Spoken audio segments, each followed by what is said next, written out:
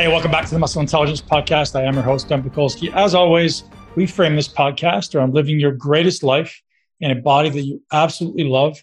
Today, we're going to dive into blood work, urine, stool analysis with our great friend and advisor, Dan Garner. Dan is an absolutely brilliant guy, as you will soon hear and see. Ultimately, if you're on YouTube, Dan has so much wealth of information and so much experience in this realm of optimization of nutrition through objective lab work. So oftentimes nutrition is subjective. I should eat this, maybe I should eat that, maybe I should take this supplement, maybe that one.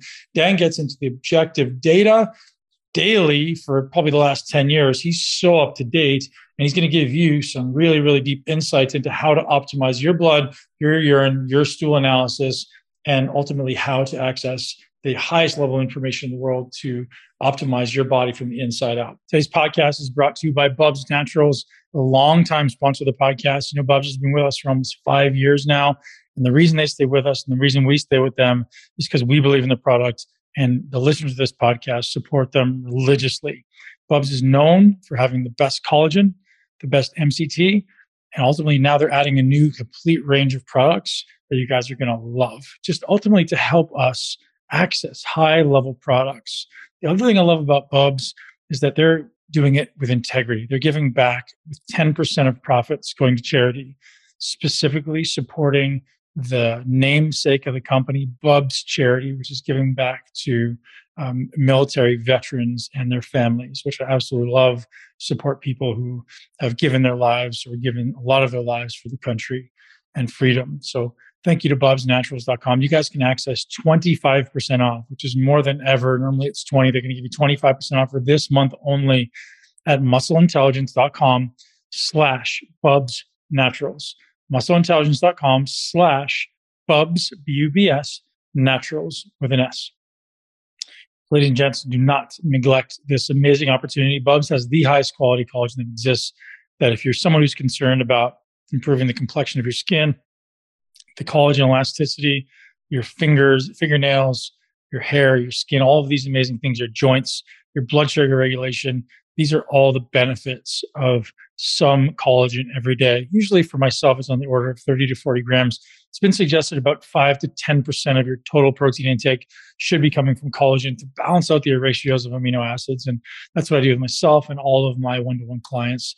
But guys, thank you so much for being here. Thank you to Bubs for always supporting our podcast. And thank you to you, ultimately, for giving us your time, and enjoy my chat with Dan Garner. Well, welcome. And the thing that I think is interesting to start off with the audience is you just went through a body transformation, as I said. And you mentioned as we were training that you intentionally set your life up to be able to do that. So we have a lot of listeners who will say, I don't have the time in my life. I don't have the money. I don't have the whatever. I have some excuse. There's genetics. Yeah. I don't have the ability to do it. And you said, I was intentional about increasing passive revenue so that I was financially able to do that. Yeah. So I'd love to start there and just talk off, like, what was your thought process?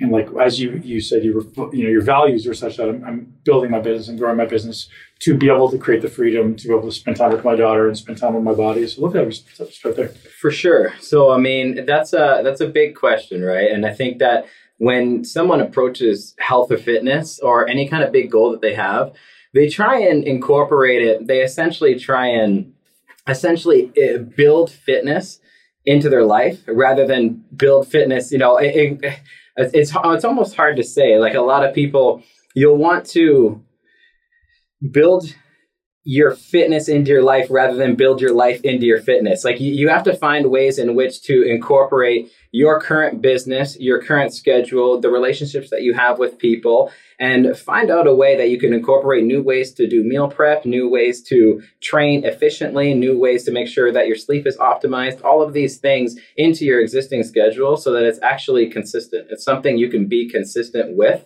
So that it's essentially, I was motivated by a lot of things. I was motivated by the original, the reality that I began this transformation back in January because I knew that I had a daughter coming and I wanted to set a good example there. There's, of course, a financial benefit that's obvious of looking good and being, working with professional athletes and being a better representation of my passion at a high level. rather than just at a low level, and working your business to a point where you have more time to do these things. And of course, I'm lucky to be in that situation, work in the online world, choose my own schedule, that type of situation. But yeah, it's essentially, Yeah, one of the interesting things you said to me out there was, instead of trying to create a new you, let's work on the old you. Yeah. I thought that was really great. Yeah. So that's a lot of people will say on Instagram or on Facebook or whatever, it's going to be new year, new me.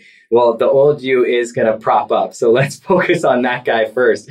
And that's kind of like what I was in that rambling sentence of mine, trying to identify. It's a hard thing to kind of narrow down, but the old you has a lot of habits, and a lot of those habits are due to your current environment and schedule. And until you look at your own environment and look at your own schedule and incorporate that fitness into your existing schedule, there's going to be checks and balances. There's going to be costs and benefits. And if work is a number one priority, or if certain things are a number one priority, if they're taking certain chunks of your schedule, just like, an engineer would look at a blueprint of a house and put things in the correct order in order to build the correct structure to get the best outcome, you're going to have to do that with your own schedule and your own environment. The motivators help back all of that up.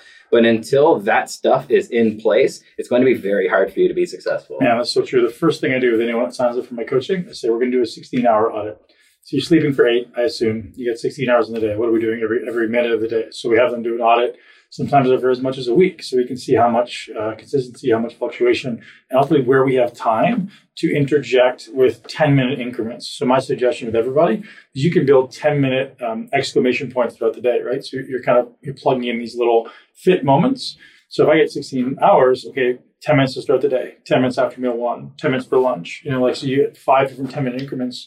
And before you know it, all of a sudden your lifestyle starts to change, your energy starts to change, your recovery starts to change, your mindset starts to shift, your well-being starts to feel better, just because these little kind of exclamation punctuations throughout the day. It's really the way we started. Because ultimately people are like, I'm trying to jam this big chunk of time in the middle of my day. So I'm like, I don't have time. Yeah. But you have time for 10 minutes. So even if it's like start with 10 minutes of walking or 10 minutes of breathing or meditation or whatever's like what I call the high impact habit, right? So you have these high impact habits that I can interject with. If we put it here, all of a sudden, boom, your life starts to shift. For some people, it's a 10-minute nap, right? Yeah. Like, hey, you're getting 6 hours of sleep or 5 hours of sleep. Let's put a 10-minute nap in there, or a shorter nap. But that's the way I approach it. And because it's simple, it works, right? And some people are like, what about my training, what about my aerobic fitness? I was like, listen, that matters, but this matters. For as you say, the biggest influence on your life is not the 1 hour a day necessarily, right? Because then you still have, if that's 5 hours a week, you still have 163 hours to screw it all up. Yeah. So if I can change just little bite-sized segments of every single day, it becomes part of who you are, right? It's who you're being rather than what you're doing. Yeah. And I think that's a big shift for people to start to think about. And a lot of times you can actually do that audit. So beginning with that audit is fantastic, but continuing with that audit can just be something as simple as watching the movie of your day. So if it's 9 p.m. and I'm going to go to bed at 10, I can say, okay, cool. So I got up, but I actually got up at 7:30 today, which didn't give me enough time to make a proper breakfast. And because I didn't have enough time to make a proper breakfast, I had to grab something quick at Tim Hortons on the way to work. And then I didn't have the same kind of energy going into the workout that I was going to do at lunch that I otherwise could have because my body wasn't fueled properly. I didn't really have that good of a workout during lunch. So that kind of got me down. I didn't feel as pumped. I didn't feel as energized. I didn't have the same kind of endorphins flowing through me. So that kind of weighed on my motivation a little bit. And since I didn't feel as good at the gym, well, that kind of, I want to get a craving in at dinner time. And you can kind of kick off if you just spend 60 seconds rather, to look at the movie of your day. You can typically find a pivotal point. Oh, okay, well, I got up at 7:30 and it screwed everything up. If I just get up at 7:15 and kick that morning off, then my entire day is going to operate a lot more efficiently. Totally, man. And the way I look at that is when I reflect on my day, which I do every day, most successful people do, is looking at how did I show up in those big punctuated aspects of my day. So it's like, how did I show up in work, in my business? How did I show up in my family? How did I show up for my body and for myself? I'll say, okay, my focus is I always think about curating the lens through which you see the world, right? So we all look at the world through a lens. And so I want that lens to be a lens of positivity, gratitude, and growth. So I'm going to look through my day. I'm going to go, okay, this particular thing, even though it didn't go perfectly, maybe I woke up late, or maybe I my training didn't go great. I'm going to go, okay, what about that can I be grateful for? So what did I do well in that thing? And then it's like, what can I be grateful for? Maybe I can be grateful for myself for doing it, period. And what can I do better tomorrow? Mm-hmm. So it's like, I want to create the lens of positivity and reflection. And like, okay, so like you say, yes, I did this workout. That's great. Hey, you did something good for yourself. You didn't do your best today. So how can I do better tomorrow? Tomorrow, I'm going to prepare better by making sure I start my day with hydration and a great and healthy meal. So it's like, I want to have the lens of positivity through which I view the world, because it's so easy to get stuck in the lens of like criticism. Yeah. I mean, and I noticed myself yesterday. This is really interesting. I woke up. I never wake up with an alarm, but I woke up yesterday with an alarm because I had to get up early. So I woke up and I had an eye mask on because my room where I'm staying right now is bright-ish. Yeah. So I had an eye mask on, and the alarm startled me, and I like ripped it off, and I was like, I had this lens of like almost like anxiety or like what happened. And I noticed as soon as I got up, and I was like, oh, shift that, right? Shift that to, I'm so grateful to be awake. I'm so grateful to be alive. I'm so grateful for my family. I'm so grateful for the person that I am. I was like, boom, shift. So I've just changed the lens through which I started the world, and through which I see the world. I think for everyone listening, like being aware of the kind of feeling tone that you carry with you into a situation, like is it fear, is it anxiety, is it anger, is it frustration? And just stopping in the moment and going, what do I feel? Yeah. Like, why do I feel that way? And realizing you can shift it. You can change it. Like, oh, I'm grateful. I'm happy. I'm joyful. You get to choose. Yep. So rather than me trying to pursue these feelings of progress or happiness or whatever, I can choose to create them internally. Mm-hmm. That becomes a very different way to view the world, right? So if I'm pursuing change, I don't need to pursue happiness. I don't need to pursue accomplishment. I can just feel those things immediately, and now I can come at anything I'm doing with less of an emotional attachment, more of an intentional focus. Yep. That's been a big game changer for me. Yeah, and you are a high performer. You've been at the top of a bodybuilding industry, and you're speaking exactly like a high performer, because I work with guys in the NFL, NHL, UFC, all the Olympians. I've been around the gamut as far as seeing and speaking with people like you. And one thing I notice right away around guys like you is you're talking about a lens of positivity. You're talking about being grateful. You talked about focus. None of these things are metrics in your program. These are all characteristic traits. And I've always found that people who are able to perform at the highest possible level, it's not a program they're sticking to. It's a reflection of their character. Sure they are. Exactly. Yeah. So that's, if somebody is going to do a 60-second movie of their day, if somebody is going to intentionally flip on and off those emotions, those are reflections of their character. And that's why it doesn't drain their willpower or motivation over time, because what they're doing isn't a draining resource. If you rely on willpower to follow your meal plan, you rely on willpower to follow your training program, well, your willpower is like a green bar of health in a video game. It starts full, but as the day goes on, it's going to wither out. And by the time you get to the end of the day, your willpower is very low. And that's when does everybody reach for chips and stuff like that? It's always at the end of the day. Yeah. Willpower has got its ass whooped for the last 15 hours. And now, since it's a depleting resource, you're going to be reaching for things to get that satisfaction. But people who don't follow programs, but do things as part of a reflection of their character, they get the satisfaction from forward progression.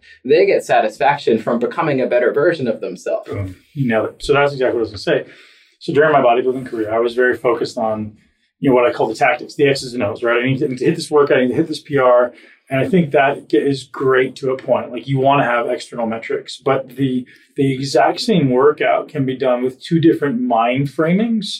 So I can go into this framing, this cardio or this workout or this day going, oh, I have to do it, versus I get to do it.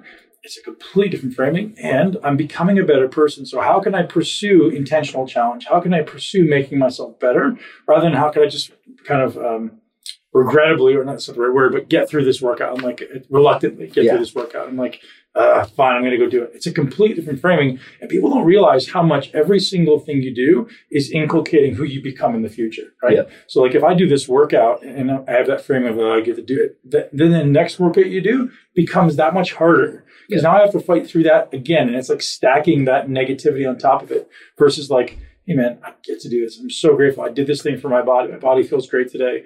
And I know I'm developing my character rather than just finishing the workout. And if people can take that simple mind frame and just like flip, as they would call it, flipping your mindset. Yeah. So going from this frame of I have to I get to, and I'm developing it's setting a type of goal that make something of me to achieve it. Yeah. It completely shifts perspective for people, man. Yeah. And as we spoke about my webinar I just did, that's what I literally talked about. It's like, how do you just flip? Now you become a person who's successful in everything you do. Yeah. And momentum works in both directions. And that's what you're saying. You said the word stack on top of each other, because then if that reluctant workout's going to stack upon the reluctant meal, and then that reluctant meal is going to stack upon the next reluctant workout. Momentum can either work for you or against you. And momentum is a huge thing, man. That's why a lot of people, when they go on vacation and then they get home, there's a real hard time starting the wheel again. You know, a lot of people's training might suffer, their nutrition might suffer. They got to restart that momentum wheel again. And you can intentionally switch on and off which direction that momentum wheel is going to go for you. And especially if you have an attachment to where you were in the past, right? So if you have let's say you have a PR of 400-pound deadlift, and you're like, I come back from 3 months on vacation, I'm like, fuck, I barely do 2. Like what now? So now I'm down on myself. Right? I'm like, I didn't hit my PR today. That's the worst framing. And we were talking with Stephanie, the camera girl, off camera. It was like, man, sometimes your greatest blessing is also your biggest curse. So even though people have these objective metrics in their mind, like I have to hit this, that can be useful to a point, but sometimes it can also be the absolute worst thing for your psyche, right? Because like, one, what gets you here won't get you there. So you have to learn to kind of change your perspective. But also it can be the cause of a lot of suffering unnecessarily. Because if I'm just objectively showing up today and doing the best I can right now, and I'm making consistent progress, I'm showing up every day, and life gets so much better, so much faster, rather than like having this perspective of I have to be my best today. And the simple framing for the audience and anybody is like stretching out your timeline. Have you ever done like a 25-year timeline? No. Man, so think about this. If you're how old are you now? 32. Okay, so when you're 57, if you set goals for when you're 57, let's say if you think in your mind, okay, what are some things I want when I'm 57? Like you can think of like your business goals, you can think of your relational goals, you can think of your physical goals, and just get a vision of your mind now of what you want to do. Maybe something completely different. So here's an example. When I'm 65, I want to be a proficient surfer.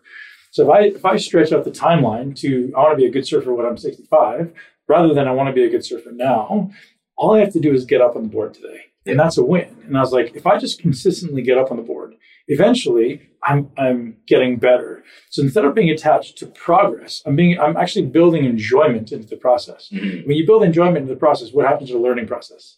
Way better. Exponentially greater. Right? And for me doing that lately, it's been like, oh, so when I'm 65, I want to be an incredibly valuable contributor to people's businesses. I want to be an incredibly valuable contributor to people's lives. And you set that framing and you go, okay, now I've got 25 years to do it instead of having to jam it all into today. Yeah. Which is what so many people do. Yeah, for sure. And I mean, that was the opposite of what I did for that transformation that I did this year, because I'm around the highest performing, best genetic people in the entire world. Yeah, exactly. Right. Yeah. So I absolutely can't approach it like that. And if I did approach it like that, I wouldn't have got as far as I did, because it needed to be a fulfilling and enjoyable process the entire way through for anybody to survive. And I think that's the reason why most people don't survive. Like a lot of people, like they'll want to approach their goals as if they are a professional athlete, but a professional athlete doesn't have a 9-to-5. A professional athlete has 20 million in the bank that he can put towards this. A professional athlete can go. A lot of ways to soothe your stress. Yeah, exactly. It's a completely different scenario. So when you Google LeBron James workout split, and then you want to do that, and then you fail and get injured. It's like downloading McDonald's business plan. Yeah, like, exactly. Yeah, I'm starting a personal training business. I just downloaded McDonald's business plan online. You're like, what? Yeah. It's a big business, but it's not going to help you. Right? Yeah, exactly. That's exactly what it's like. So now let's shift gears a little bit and talk about your approach when you take on an athlete. So you said you've taken on some amazing athletes.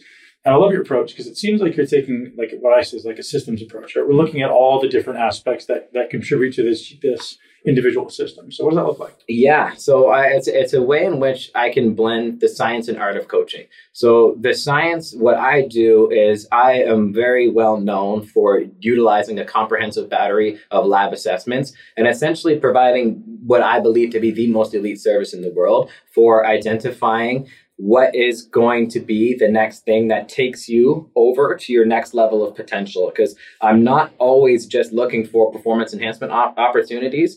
I am looking for what I call performance anchors. So what kind of dysfunction do you currently have in the body? What type of stressors do you currently have in the body? And in order to identify that at the highest possible level, you need to have an approach at the highest possible level. So from the science branch, I'll actually have my clients undergo blood, urine, stool, and hair analysis. Because if we just do a blood chemistry, we're essentially getting a snapshot of your physiology. But if I do blood, urine, stool, hair, I'm getting the full movie of your physiology. And when I can see absolutely everything that's going on with your physiology from a metric perspective, I can create the perfect program for you. But then from an art perspective, I'll also have my clients undergo a battery of lifestyle assessments. So sleep analysis, stress analysis, goals analysis, timeline analysis, absolutely everything is covered, because you could have the most scientifically proven best plan in the world, but it's going to be useless for you if you can't remain consistent on it.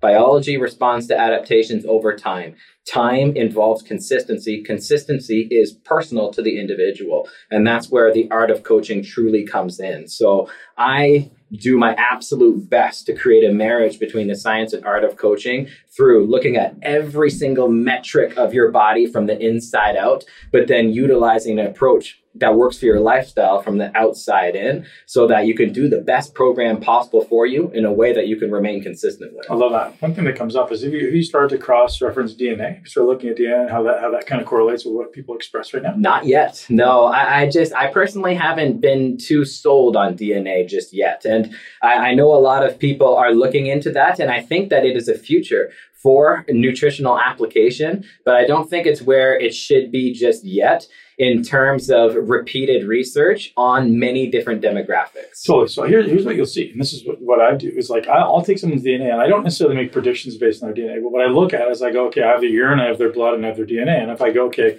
this person's lacking, this nutrient, and it's kind of consistently showing up over time, oftentimes what you'll see is on their genetics, a predisposition to lacking that nutrient. Yeah. And some SNPs are very, very, very robustly studied, and someone's aren't, right? So I think it's just interesting to start drawing correlations. Like when I see this person expressing as like lacking the resilience and stress, and then I can see they have MTHR deficiencies over here, I'm like, okay, I can see a correlation. Yeah. So you don't necessarily draw any conclusions from it, but I think over time, you start to draw some correlations. Yeah. I think that's useful, right? Because in 5 years, that's going to be the space, right? Yeah. Genetic testing is absolutely going to be a future of nutrition. There is no doubt about that. Mm-hmm. And I think that right now I like to use, because a lot of people use genetic testing because it's a representation of them, right?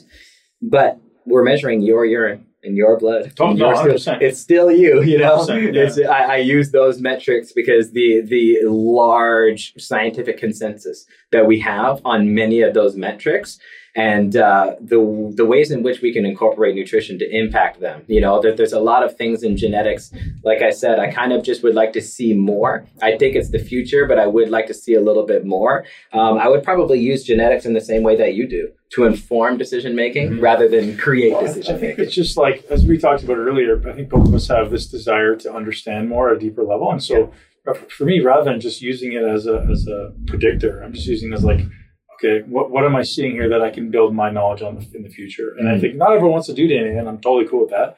But usually I suggest it, and like, I'm just looking for trends, because like, man, I don't know, like there's so much, it's so complicated. I'm not an expert, but like, just want to see it and see how it correlates. I think it's interesting, and especially now as they can start to do some predictive stuff with epigenetics. Yeah, it just seems interesting, man. Like I said, I'm nowhere near proficient at being able to prescribe, but like, I think it's just so interesting to know that in the future we may be able to determine what genes are on, which genes are off, and then how to influence the expression of those genes. Definitely. I think it's so interesting from a performance perspective. Yeah, for sure. Yeah. So, I mean, at the moment, I think that what everybody could do is simply get a blood chemistry. At the most basic level. Yep.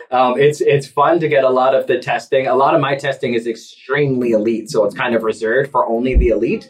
But what everybody... Just cost prohibitive? Yeah, cost perspective. And the fact that it's my heart, soul, and passion. So I don't just look at your tests and go, okay, you're cool. Like if everything's in the reference range, there's a lot of my time goes into properly analyzing every single last metric of it and looking at things that are within normal range, but they're not normal for the population that I'm working with. The reference ranges is something that the entire industry needs to do a rehaul with.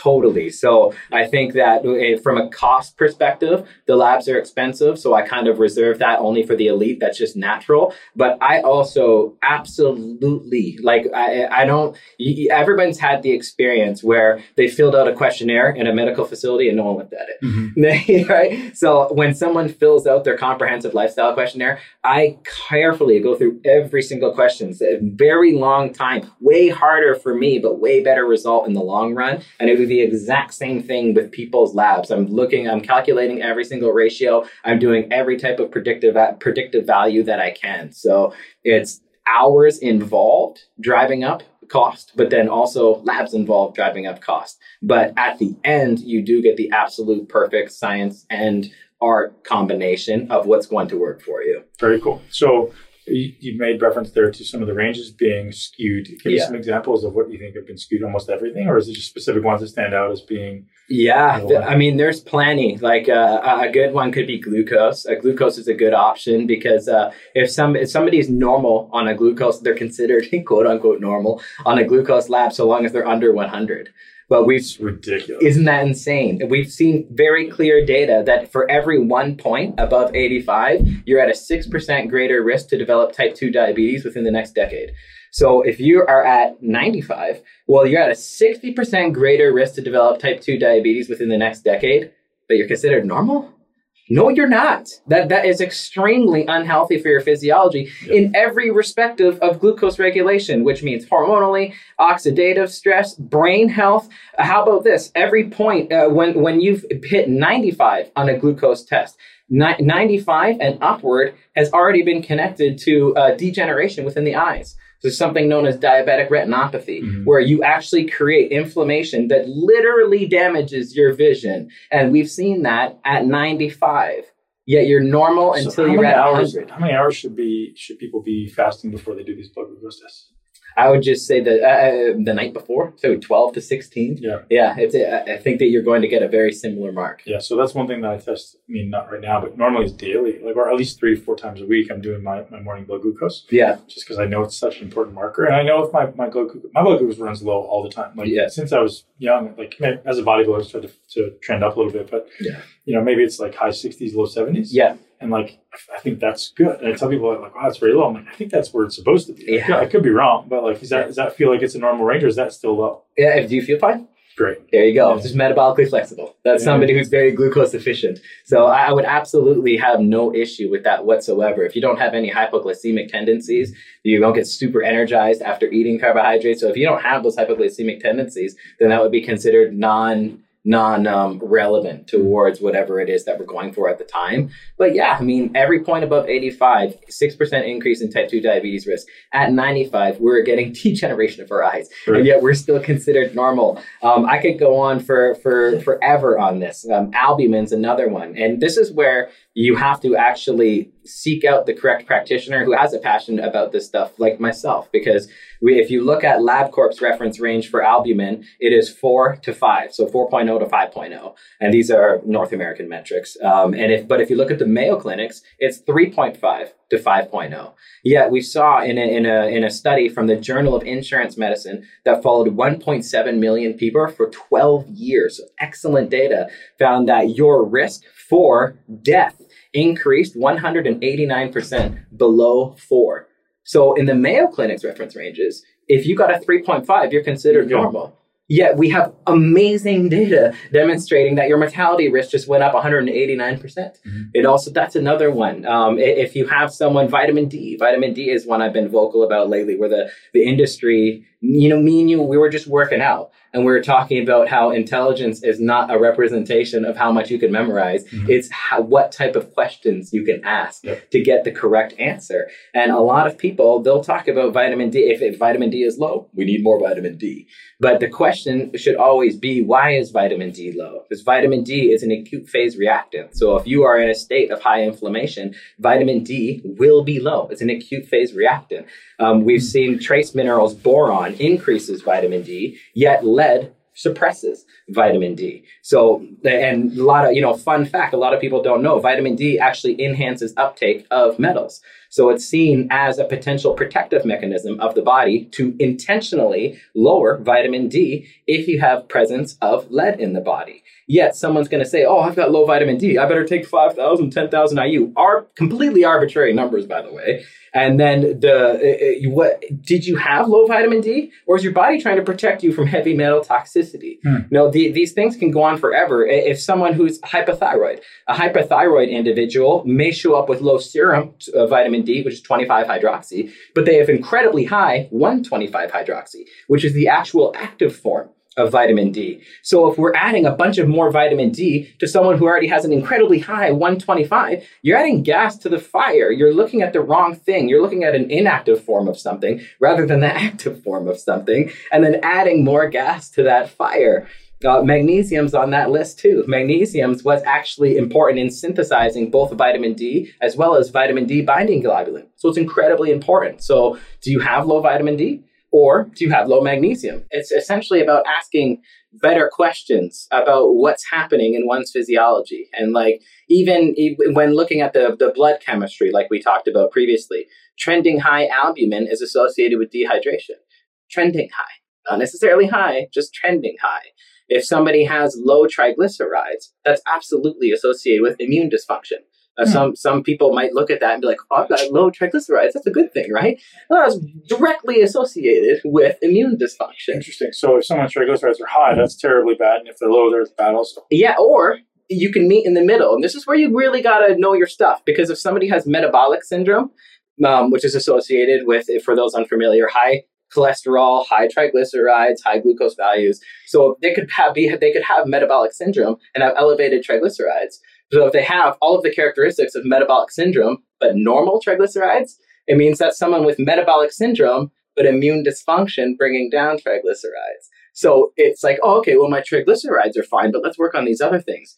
You're missing what's happening here, because that is artificially brought down due to an immune dysfunction. You do have triglycerides if you didn't have an immune problem. That's so. And here's the funny thing: if someone does the correct thing and does an immune system, creates whatever the root cause would have been. Let's say we improve immune function, triglycerides will actually go up high first if they didn't also lose weight at the same time. And they say, oh, your diet gave me high triglycerides. No, it didn't. It improved your immune function. And now we got to get you in a hypocaloric state so that we can bring your metabolic syndrome markers all down. So another thing on a blood chemistry test, somebody has low bilirubin. Bilirubin is one of the best markers for oxidative stress. One of the best ones. If somebody has below 0.4, it is a phenomenal indicator that they are suffering with oxidative stress. If somebody's neutrophils and lymphocytes, we could go on all day. And this is a basic blood chemistry, by the way. If somebody's neutrophils and lymphocytes are at a greater of 3-to-1 ratio, neutrophils to lymphocytes, it's representative of a bacterial infection. So somebody could come back with normal neutrophils and lymphocytes, by the way, both normal. But if I don't know my ratios, then I don't know that I now need to order a stool test because there's a possible pathogenic issue within the gut.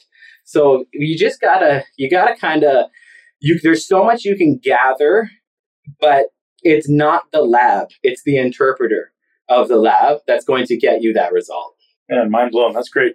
So one thing you talked about there, blood glucose, I'm going to spin back to that and bring up insulin, because not many people are measuring insulin. I'm curious what you feel about where that should be, where does it matter? Is something we should be measuring? Just tell me about measuring insulin and what the range should be, and maybe we're misinterpreting it, or is it valuable?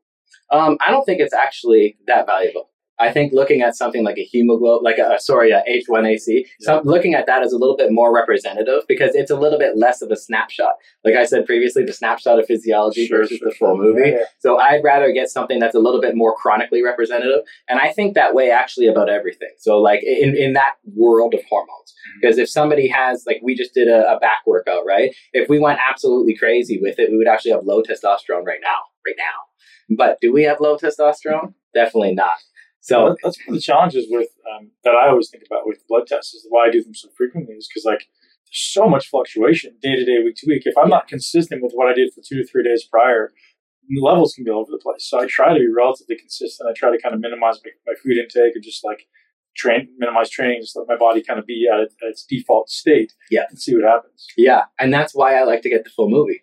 That's the thing, because that snapshot, it would be more valuable if one could plot it out and do a bunch of blood tests and see where they're at in response to different programming measures. But that's why I do like to do organic acid testing and your micronutrient testing and your blood chemistry. I look at absolutely everything. And what you're essentially trying to do, what I prefer to do actually, is not even talk to the person. So like if you were to hire me, you would have filled out your lifestyle questionnaires and all that stuff. I actually prefer to not even look at any of that until I see your labs, because I don't want your communication, the way you present things, to bias the way I look at a lab. So I'm like, oh, okay, well then this could be going on with the gut. Ben said he had bloating, so this could be I don't want to actually create any form of bias. So I'll look at a lab, and labs always sing a song to me. And I could talk to people like, hey, so I'm going to guess you get up frequently throughout the night.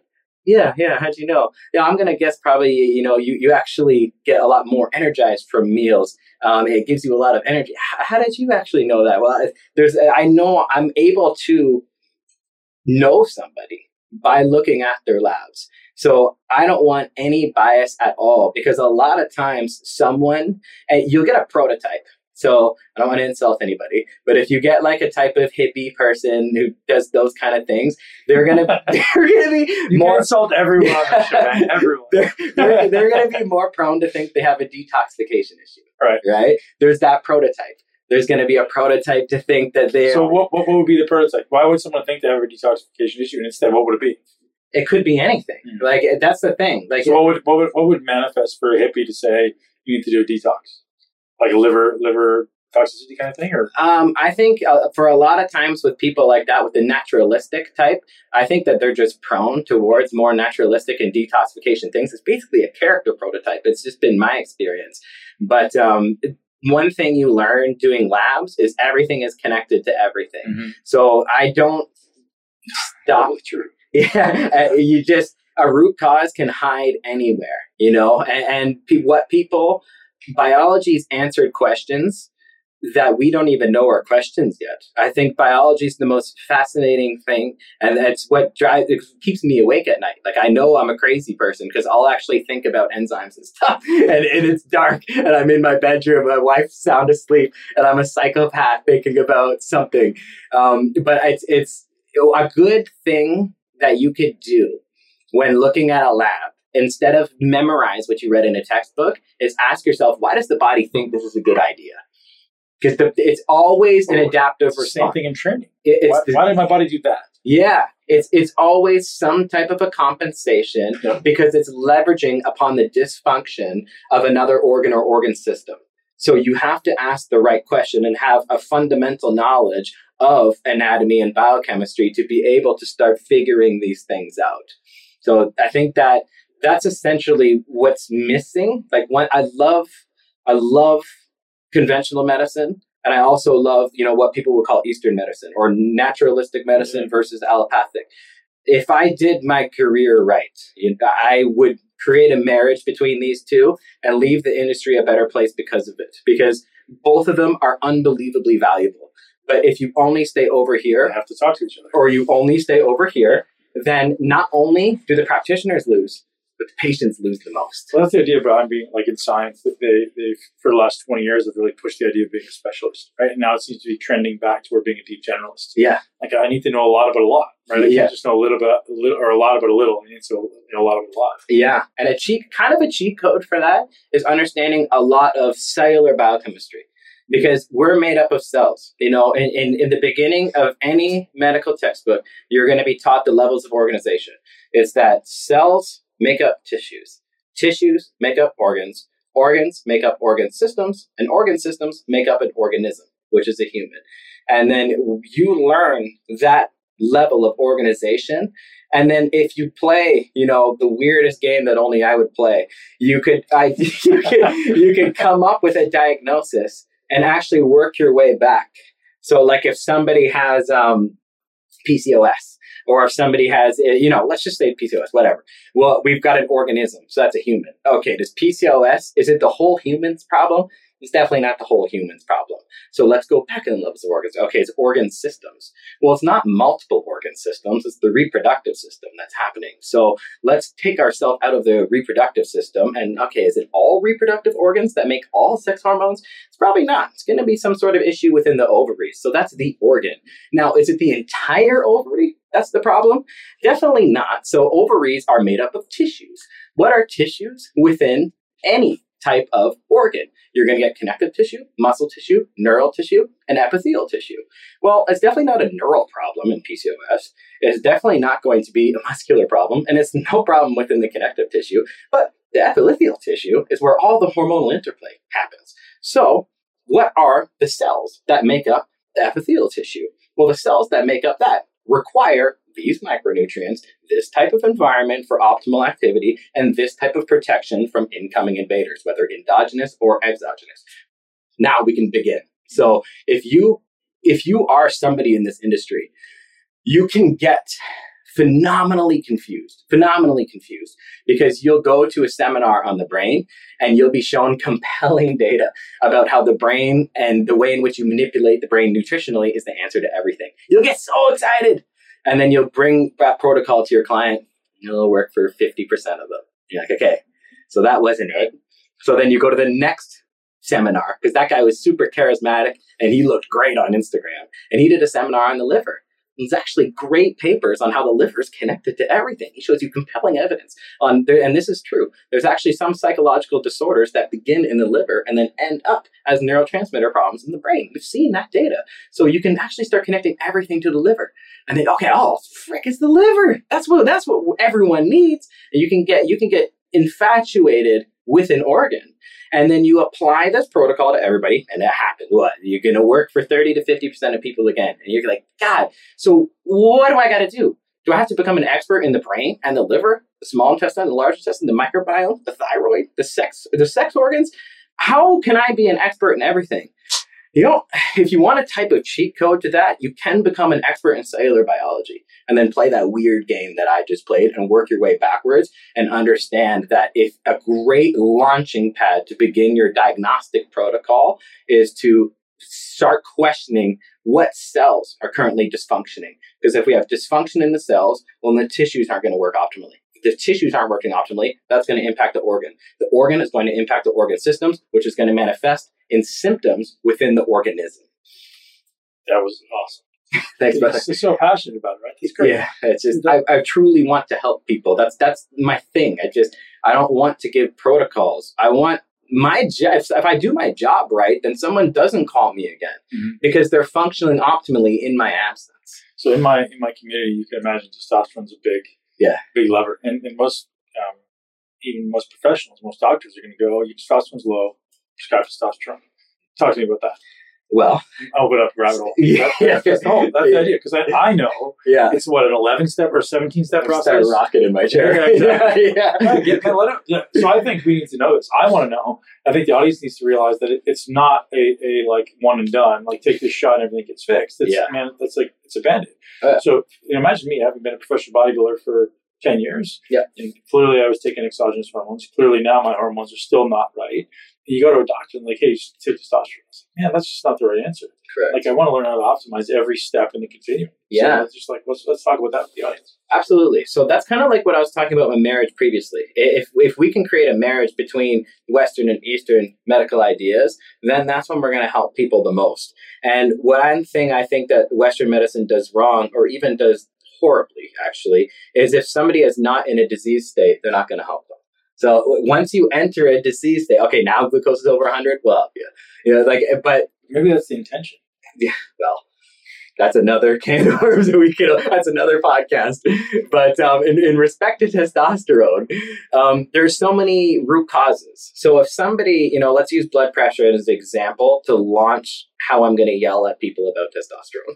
So if we have high blood pressure, right? Just like you said, I got low testosterone, I'm going to go get a testosterone shot. If I got high blood pressure, I'm going to go get high blood pressure medication. Yeah, everyone should do that. That's a wrap, right? But why? My brain works differently. A symptom-based person would say high blood pressure medication. I can teach my golden retriever to do that. But what I want people to ask is, why is my blood pressure high? Okay, cool. Well, is it an imbalance in magnesium? Because that would definitely do it. Is it a problem with the sodium potassium pump? Because that could definitely do it. Are they having a problem metabolizing the amino acid arginine? Because that's certainly a problem that could do it. Is it genetically based? Is it insulin resistance? Is it alcoholism? There's 6 things just off the top of my head, and there would be more that could be someone's root causal issue as to why they have high blood pressure. And the body doesn't want to have high blood pressure. That is a dysfunction that it is not trained to do. The cells are not operating optimally. So we need to answer first, why is blood pressure high? And then address that at the root causal level so that that person can live the rest of their life in the absence of medication functioning optimally. So the same thing is in reference to testosterone. If you have low testosterone, it's not because you need more testosterone than anything. It's not because you need testosterone. It could be, but you would have to do a lot of ruling out at that point. So one thing a lot of people don't know is zinc and magnesium are both rate limiting steps in producing testosterone. So if you literally need these 2 micronutrients to synthesize any testosterone.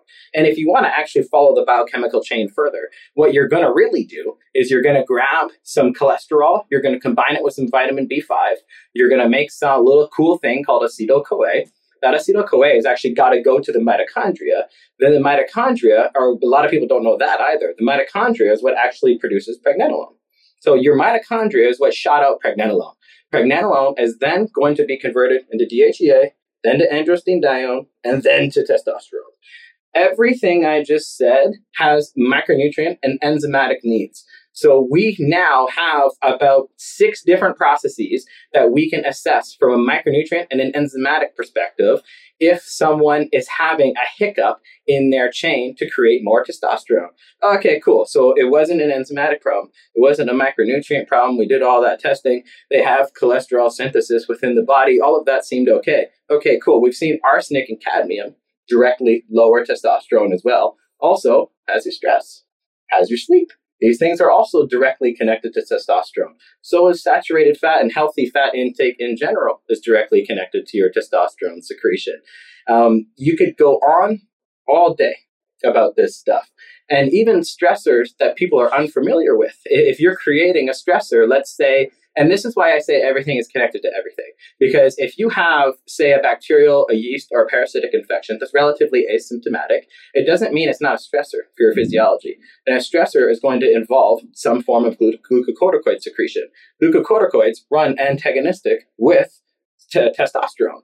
So you have an issue creating a stressor that has nothing to do with your testes, but low testosterone is the symptom. But the symptom is never the problem. The symptom is only ever the result of the problem. So ruling out where stressors are coming from, the macronutrient needs, the biochemical pathways, I don't even know how many root causes I just offered right there, but I'm betting 9 out of 10 people don't consider any of them. And I've had literal situations, and I've got before and after lab analysis to prove this, where I've tripled people's natural testosterone within the first 6 months. Because all I'm doing is looking for a hidden stressor that's impacting the way the cells are operating in the body, and ultimately the outcome that the organism is going to function at. Another can of worms for you, man. I want to talk about cholesterol. So cholesterol is one of these things. I've had some cholesterol experts on the show, and I still leave sometimes more confused, right? So you've got large molecules, small molecules, high density, low density. I know we could talk about this for probably hours, but maybe you can just give us a snapshot on, like, how should we be viewing, like, maybe a high level framework on how to overview cholesterol, because people simply don't understand, including myself. Yeah, so if you don't understand, then forget it. Let's look at your total cholesterol to triglyceride values. If your total cholesterol to triglycerides is about a 2-to-1 ratio, that's going to be your strongest predictor for longevity. So if you don't understand the minutia, let's just look at that ratio to see if you even need to understand the minutia. Because sometimes you could have what may seem as a higher cholesterol or higher triglyceride, but so long as that ratio is in point, I'm really not that worried about you. So that would be the first thing that we would check off, is looking at a basic blood chemistry and seeing what's going on with your ratios. After that, the analogy I like to give people in respect to cholesterol is that your LDLs are kind of like that old fairy tale of little kids leaving breadcrumbs everywhere they went to remember where they came from. Your LDL is kind of like that. It'll leave little bits of plaque throughout the circulatory system everywhere it goes. And that's why it is correlated anyway to cardiovascular events, because if that plaque buildup becomes too great, then it can create a lot of problems for your vascular networks. However, your HDL is kind of like the janitor. So your HDL will literally go and collect these little droplets that the LDL left around, redistribute it back to the liver for metabolization and excretion. So if you have very high LDL and low HDL, you've got a lot of kids making messes without enough janitors to clean it up. But if we've got more HDL than we have kids making messes, well, then we've got enough janitors on staff. We're going to be doing all right. The vascular system is going to be doing its job. And what would be a detriment to us is to actually try to kill cholesterol. Because like I mentioned in the metabolic pathway chart there that I drew in the air, the cholesterol is going to be required for sex hormone synthesis. So if somebody's on a statin, we've also seen this in research, if somebody is taking high levels of statins and suppressing cholesterol, it is associated with lower testosterone. And statins also deplete CoQ10. So that would be another piece of advice. If somebody is on cholesterol medication, it does deplete CoQ10. Speaking of athletes and these lab testing, one of the things that people don't often talk about is the stool analysis that you brought up. And I'd be curious what you are looking for. I know that it's kind of opened up Pandora's box again, but I'd be curious what you look for in a stool analysis. I'm looking for anything I can get. So the way in which I operate, kind of like I said previous, I refer to it as a performance anchor. If one has a stressor within their physiology, it's going to impact their adaptive reserve. So you can think about, or you can call it a recovery reserve, whatever you want to call it. You can think about somebody's recovery reserve for their ability to adapt from training, kind of like a pie. Think about it like a pie. If somebody has anything that is going to irritate or create issues for the immune system, it's as if you're taking a piece of that pie out. So let's say you've got a full pie of adaptive reserve from your training.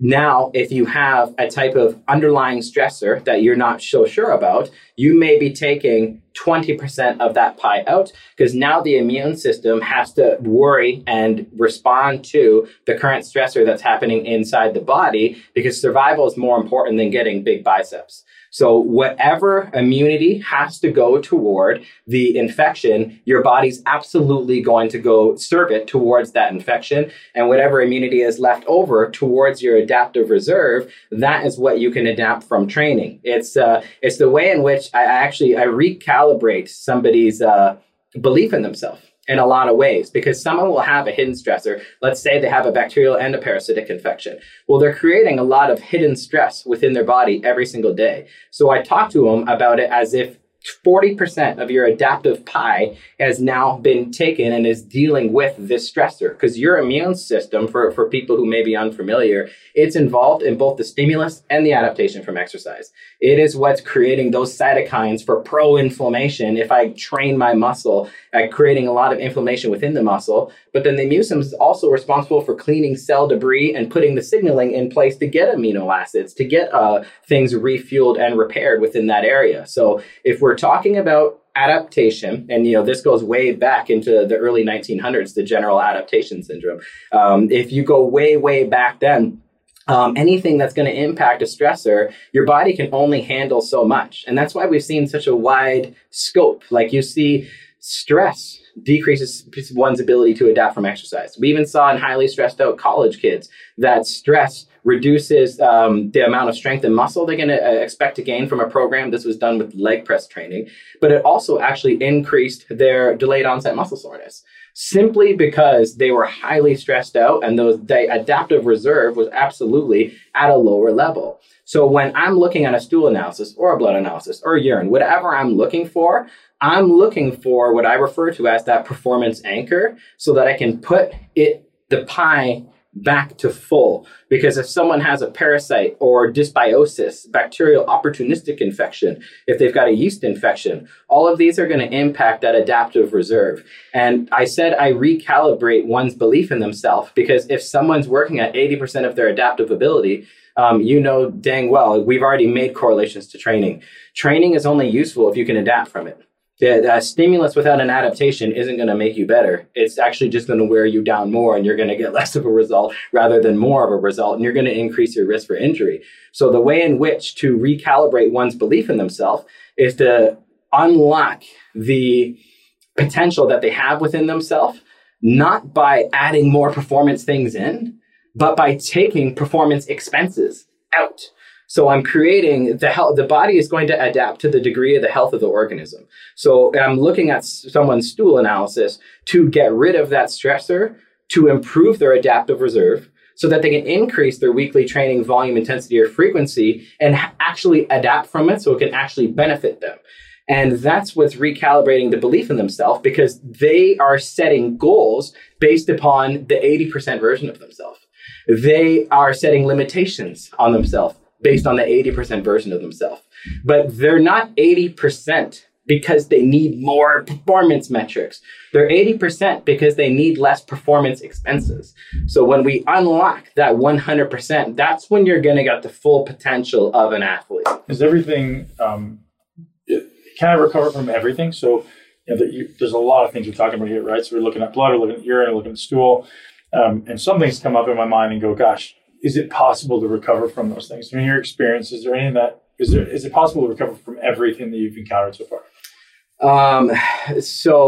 In respect to a training program design? Yeah, in respect to like taking away those performance anchors. I think, and it'll be controversial, but I think the body is the ultimate adaptation machine. And you see guys that are absolutely like Cam Hanes, running a marathon every single day. Such a beast. For 1,000,000 days in a row, right? On paper, no, that's not possible. Right. But, James Lawrence, who did 100 triathlon distance, 100 Olympic distance triathlons for 100 days in a row? It's insane. It's just like, what? The human body is Courtney DeWalter or something like that. She's one of these iron race people.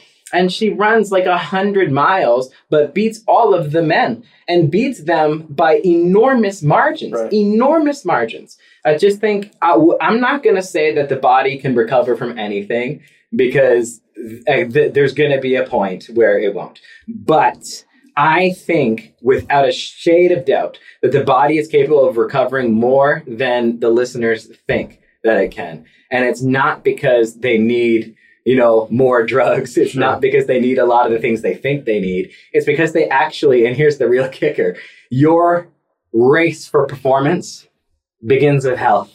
Oh, man, I say it all the time. Yeah. So my definition of health is the ability to adapt to imposed demand. And it sounds like we're talking the same language. That's the exact same language. Yep. Yeah.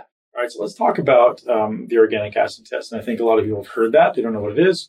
And you and I kind of both use that. And you're obviously a lot deeper into understanding. So the organic acid test, for those of you who don't know, urine analysis, maybe you could tell them, and just kind of gives you a snapshot of all the metabolic pathways that exist in the body and where they might be strong and where they might be limited. So let's go through that a little bit. Sure. So an organic acid test, basically you said it, it's going to be a representation of different metabolic pathways in the body and whether you are functioning optimally or if there is a weak link in your chain. So for example, what I'm looking for is an end product of metabolism in your urine. So not necessarily, let's just use dopamine as an example. I'm not going to see the exact neurotransmitter dopamine in your urine, but I'm going to see an end product of metabolism that you made dopamine. So how does that work? Well, let's take the amino acid L-tyrosine, because if we're going to make the neurotransmitter dopamine, which is responsible for many things, performance, focus, motivation, attention span, drive, these things are all connected with dopamine levels within the body. But there are no free lunches in physiology. You don't make, a lot of people kind of make that mistake. They think the hormones are for free. We learned that, no, you need a lot of micronutrients, you need cholesterol, you need a lot of these things. They think neurotransmitters are free. These aren't free either. Your brain and your reproductive organs, nothing can make something for free. It requires macronutrients, micronutrients, a lot of enzymatic pathways. It requires the health of your mitochondria, requires a lot of things to be in place for these pathways to be essentially a 5-lane highway rather than a single-lane highway. If you have a dysfunction in your metabolic pathway, you can make 5-lane highway worth of dopamine if it's functioning optimally. But if you have a dysfunction, let's say a micronutrient availability problem, well, you're still going to make dopamine, but your ability or your capacity at which to make it, the amount as well as the speed, is going to be dramatically worsened. So to travel back to what I was saying, if we're going to make dopamine, we're going to need to begin with the amino acid L-tyrosine. L-tyrosine is rich in things such as red meat as well as eggs. Great sources of L-tyrosine. L-tyrosine is going to be broken down into hydroxyphenylalanine. Hydroxyphenylalanine is then only if we have enough vitamin B6. If we don't have enough B6, then we know that's a problem. But hydroxyphenylalanine is then going to be made into dopamine. Dopamine, if you made that dopamine as a byproduct of metabolism, you're going to pee out something called homovinylate. So I know if you made a lot of dopamine or not based on how much homovinylate you spit out. So if I see a very low homovinylate, and then another marker, which is an organic acid screening, known as xanthironate. If xanthironate is high, then I know that you have low B6, because xanthironate is a byproduct of metabolism to where, okay, if we got this far in the metabolic pathway, but we don't have enough B6, well, then the pathway stops and we're going to have to urinate out xanthironate. So if we see a lot of xanthironate, then I know you have low levels of B6. And then I can double correlate that with low levels of homovinylate, because now I know, A, you didn't have enough B6 to make B, the dopamine that you required for focus, motivation, attention span, and drive toward any goal that you have. So organic acid tests essentially lets us know, and you can use these metabolic pathways for many neurotransmitters, hormones, many different areas of detoxification. There's many different things going on. And it lets us know if those pathways are functioning optimally and where those hiccups are, so that we can seal the leaks in the pathway and turn that single lane highway into a 5-lane highway. And that's applicable across the board. That's like every metabolic pathway in the body. That's the beauty of that thing. Yes. Yeah. You can gain a ton of valuable data from that. And a ton of confusion if you don't know what you're looking at. If you don't know what you're looking at, any lab will give you confusion, because you may feel sick. You may have a lot of symptoms. And then to travel back to the blood chemistry, you may have a lot of symptoms. Everything came back normal, Ben. Go home, Yeah. But then if you get a fresh set of eyes on it who is schooled in this stuff, then a lot of things actually start making sense as to why you have the symptoms that you have. And from that point, we either order your next lab to continue your diagnosis, or we know what's going on. We can work from there. So the beauty of these labs, or the reality, is that it needs to be requested by a practitioner. You can't just order them yourself typically, right? And for good reason. Although they do give you a relatively comprehensive report now, right? Like it's saying to you, and it's like the chances are it means this, or chances are you should take more of this vitamin. Yeah. But it seems as though, like with the blood, there's so many correlated pathways. I can't just assume because this one says I need B6 that it may be something else that's actually causing me to not absorb or assimilate B6. Exactly. Yeah. So they do the best they can, and they're phenomenally helpful for sure. But it's what you said. Chances are it's this. Chances are it's that. But then there's still someone else. It's like doing a template workout rather than a workout truly designed for you. You're going to get insight from it, but you're not going to get the ultimate exact result that you need, because depending on things if trending high or low, the ratios between things, why was B6 even low? That lab report might just say you need more B6. But then the practitioner would say, well, hold on, why was it even low at the beginning? Sure, you could take it all day, but if your body doesn't assimilate. Exactly. Something is happening there. So yeah, those labs will definitely be insightful for you, but you can't replace a coach. I mean, just like a macronutrient calculator will never replace a nutrition coach, a lab report will never replace a lab interpretation coach. Right. So talk to me about, so let's assume that not everyone can afford these labs, not everyone can afford your service, or you don't have time to work with everybody. Yeah. Talk to me about some basic nutritional principles. I know this kind of sounds like an overgeneralization, but you get into looking at, hey, you need the amino acid L-tyrosine. You get into like looking at just basic overall performance guidelines for nutrition. Sure. So, I mean, the basis at which you would apply the principles would depend upon context.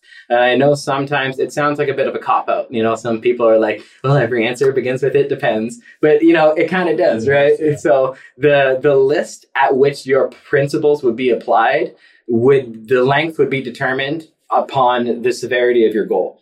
So there's going to be different principles that you apply. But I think if I was to paint a broad brush upon all of the listeners, I'm going to say a lot of the things that they're already going to expect me to say. I think you need to have a lot of excellent stress management tactics in your life. And a lot of that simply has to do with preparation and schedule design.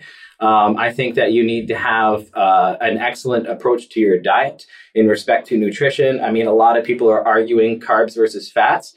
But so long as you're not in a hypercaloric state and you're getting at least 1 gram of protein per pound of body weight, you're going to be a pretty darn healthy person. You know, whole minimally processed foods, 1 gram of protein per pound of body weight at a state of maintenance or hypocalorism. There is a lot of health benefits you are going to absolutely get from that.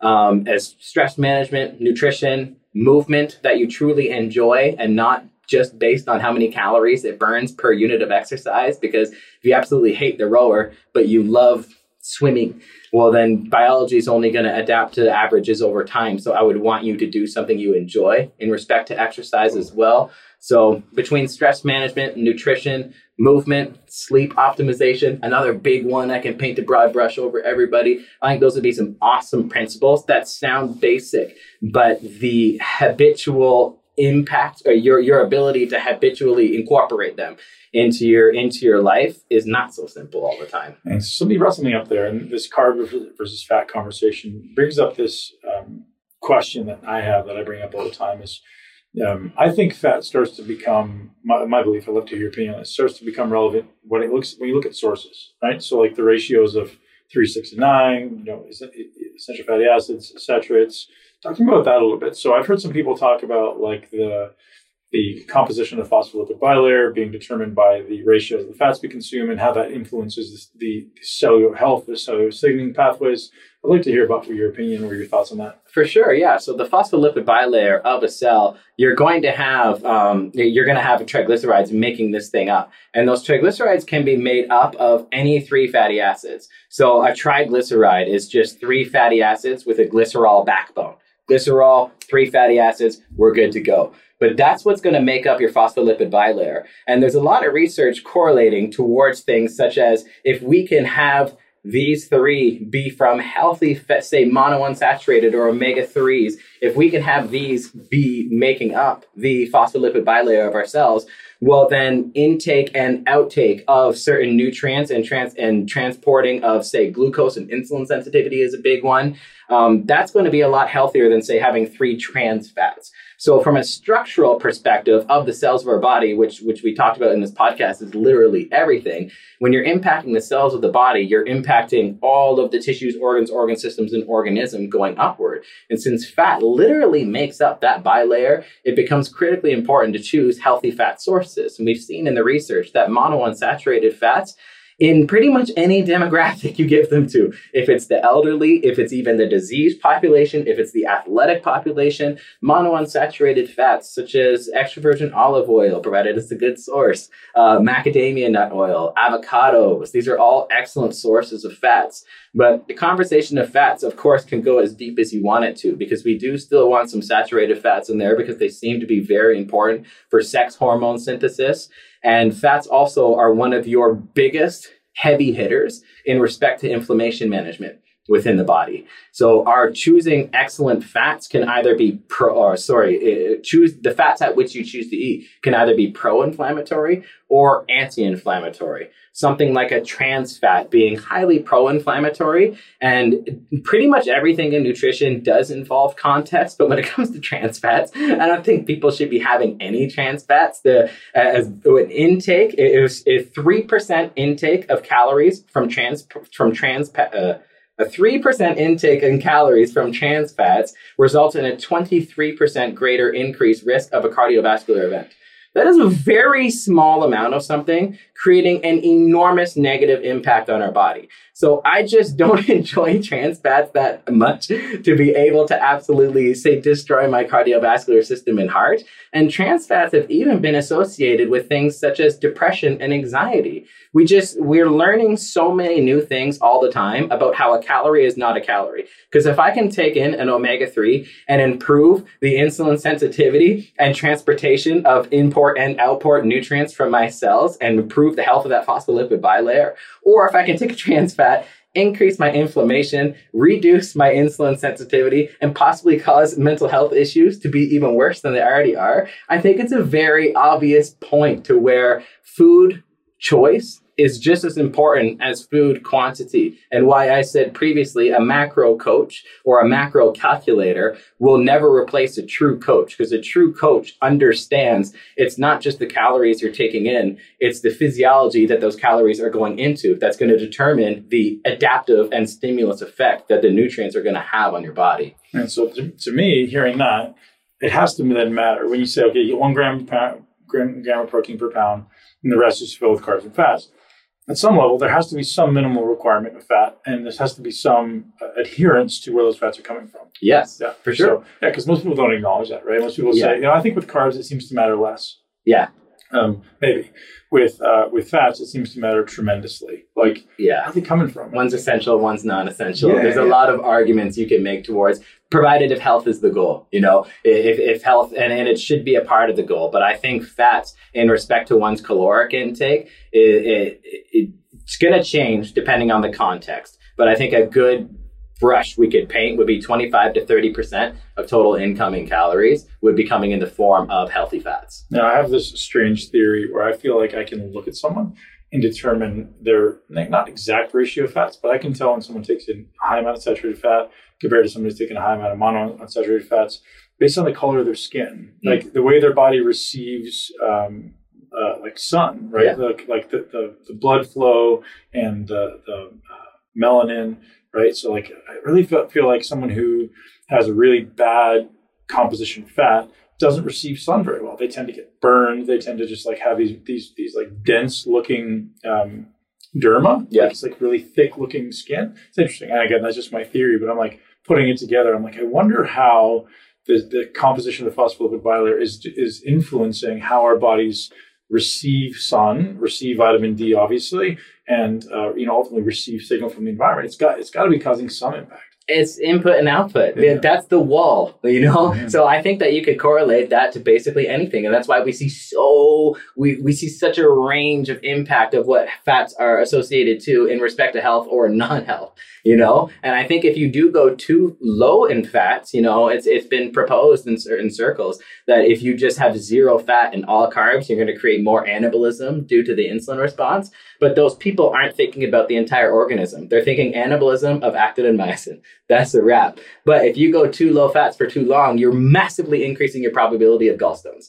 So you may gain a little bit more muscle in this very short time frame, but you're going to need to pass out some stones. So I've heard recently there's research that shows actually the inclusion of fats with protein actually increases anabolism more than the inclusion of carbohydrates. Have you seen that? Yeah, and we saw that in the late 90s with whole milk versus skim milk. Right. So this is stuff that we've actually already seen. So it's not surprising whatsoever, especially considering that protein can stimulate its own insulin all by itself. Mm-hmm. So it's used to be dramatically imposed upon people that you're going to need protein to provide the nutrients required to repair muscle cells after exercise, but you're going to need carbohydrates to stimulate insulin so that those amino acids would be delivered to those muscle cells. Yeah. Until we figured out that there's this thing called the insulin index that is different from the glycemic index. Mm-hmm. Glycemic index is associated with insulin secretion because it's measuring blood sugar within our body, but there's the insulin index, which is insulin secretion in the absence of a rise in blood sugar.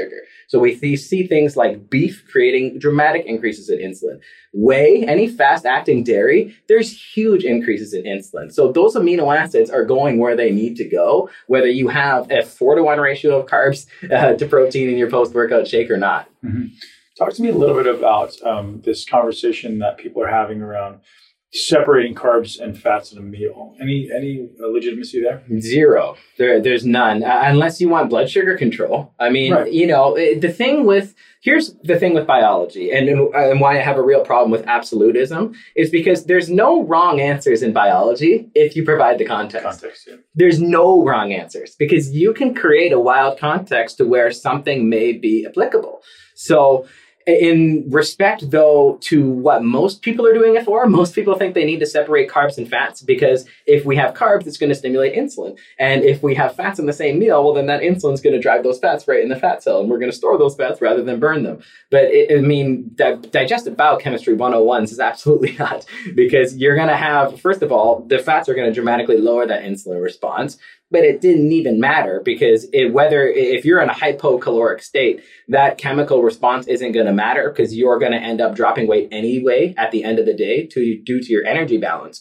But if you want to debunk the thing even further, your fats are taken up into the lymphatic system for up to 3 hours before released into circulation. So that insulin response from the carbs has already gone up and gone down by the time fats enter the bloodstream. So if you want to do digestive biochemistry in respect to lymphatic system organization as well as insulin, or if you want to address it via energy balance, or if you want to just provide it a context for blood sugar management, there's different ways you can paint it. You can create the context for it, but why most people avoid it is completely false and nonsense. One thing that I look at a lot is not just, so as a bodybuilder, you face this, call it a rate limiting factor of not just how much food can I get in, but how much can I actually digest, absorb, and assimilate. Mm-hmm.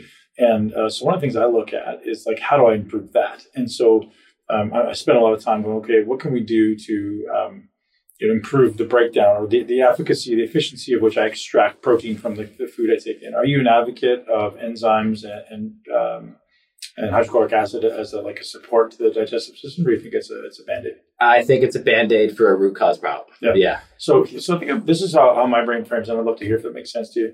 Let's say I've consistently been eating 4,000 calories a day, I'm eating 250 grams of protein, and I have a desire to eat more. Maybe it's faster to improve my recovery, or just like I have a belief that I need a little bit more to improve growth. Yep. My thought went to, my body's producing exactly as much enzyme and hydrochloric acid as it needs. And then as I increase it, even by 20 or 30 grams, it's going to be some lag time before it kind of improves its ability to digest and assimilate. Would I want to take more HCl and more peptides or more enzymes? Or would I just want to give my body some time to adjust and adapt? So basically, I'm asking, would those enzymes decrease my body's own natural production or my body's necessity to adapt? That's it. It's not going to decrease your own production, but it's going to give your body non-reason to adapt. Because why would it adapt if it's getting an exogenous source? You can look at that. The body is the ultimate conservation machine. Yep. It does not want to expend energy if it doesn't have to. So if I'm going to add enzymes, if I want to increase my caloric intake by 250 calories per day, and I'm going to add enzymes in order to do that, that's okay, because I'm not going to get it down. I'm not going to suppress. Your pancreas isn't going to stop working. Like that's wild. Your pancreas is not going to stop working, but you are going to not be creating the stimulus and adaptive process that will be required for your own body's machinery to do the job that you're asking it to do. So then you become reliant upon digestive enzymes and hydrochloric acid secretion. How much do you believe in supplementation? Yeah, how much do you believe in the avoidance of non-organic foods, basically pesticides, herbicides, things like that? Are you an advocate of that, or do you think it's kind of a non-point? I think that it's enough of a non-point to where I don't mandate it. I think that it is an excellent idea if you can afford it. But I think that to force somebody who's working on a budget to have organic foods would be majoring in the minors. I would rather focus on bigger picture items such as their caloric intake, their macros. Oh, you do have some money? Let's do a blood chemistry panel instead of buy one bag of organic apples, because your blood chemistry is going to cost you $20-$40. So let's do that instead of buy something organic, because you're going to get a way better return on your investment from that time spent. So when I just look at things, I'm looking at training volume, intensity, frequency. I'm looking at calories. I'm looking at macros. I'm looking at stress management and sleep optimization. I'm looking at labs. It's pretty far down the chain to where I would not say you have to eat organic. It's great if you can, and let's do it if you can. I'm an advocate for it, but in respect to prioritization, I don't put it near the top. Yeah, so my brain just goes to how much of a cumulative effect over years does the exposure to glyphosate and atrazine have? And so any insight on that? So if you look at a guy like Dr. J, who wrote the book Estrogeneration, if you know him, he's a brilliant scientist, a wonderful guy. he's suggesting like you just got to avoid this stuff because it's accumulating your tissues, right? It's accumulating your fat, it's accumulating your nervous system. So that to me is, and including destroying your microbiome, right? As an antibiotic. Yeah. So like over time, the constant exposure in our drinking water, in the air, in our food supply seems like it's going to have some negative detriment. Have you seen any of that in the data or in your experience? Yeah, detoxification's real. That's the thing. Like detoxification's absolutely real. It's another thing that, I think that, to go back to kind of the original example of Western versus Western people will shake it off like it's absolutely silly. But detoxification is real. Like our livers and our kidneys do have to undergo a lot. And you can either decrease that load or increase that load of stress that they have to go through on a daily basis, or stress and accumulation, that I should say. So I think that detoxification can and should be a part of your life. And it is something that you can do a lab test for. So I think just like you would want to bring your car into the garage to have a look under the hood once per year for a tune-up, nobody bats an eye at that, but absolutely nobody does their labs once per year. And yet we have to live in this vehicle for the rest of our life. So I think detoxification is real, but I don't think that it is as enough of an issue compared to the other things. I would rather have those knocked off first before I entered that conversation. Yeah. So for anyone that can't afford organic food, something to think about is just the idea of like find ways to increase excretion, right? Yeah. More hydration, more sweating, get in the saunas. Yeah. Exactly. Yeah. Very cool, man. Incredible conversation. It seems like every time I see you, you're up-leveling your education, you're getting better and better. It's just that passion shines through, man. So, dude, absolutely a pleasure. Yeah. Thanks brother. Yeah. And that's a wrap, ladies and gents. Thank you so much for joining me, Ben Pakulski and Dan Garner, as we discuss human optimization. I really loved this conversation with Dan. As you see, my enthusiasm shines through. I learned so much. It actually made my head hurt a little bit to hear all the incredible wisdom and brilliance that Dan brought to us today in this conversation. I apologize if the audio wasn't perfect. We did record this in an office and we didn't actually have professional podcasting recording equipment, but the information was so great. I didn't want to not share it. And one final shout out to our amazing show sponsors from today, Bubs Naturals, MCT powder and collagen, that are second to none, guys. And if you're not already using MCT and collagen, I suggest most people, if not all, add it to their regimen. Collagen is amazing for your hair, your skin, your nails, your joint health. It's something that I usually will take pre-workout to improve my joints, and I'll often take it a little bit with dinner or after dinner to improve my sleep. It tends to help regulate blood sugar, and when you sleep, because of the amino acid glycine, really seems to help blood sugar regulation. So if you're someone who's looking to lose body fat, someone who looks to improve their joints, someone who wants to improve the appearance of their hair, their skin, their nails, and collagen is the way to go. Head over to Bubs Naturals, BUBSNATURALALS.com. Use the code MUSCLE, get hooked up with 25% off.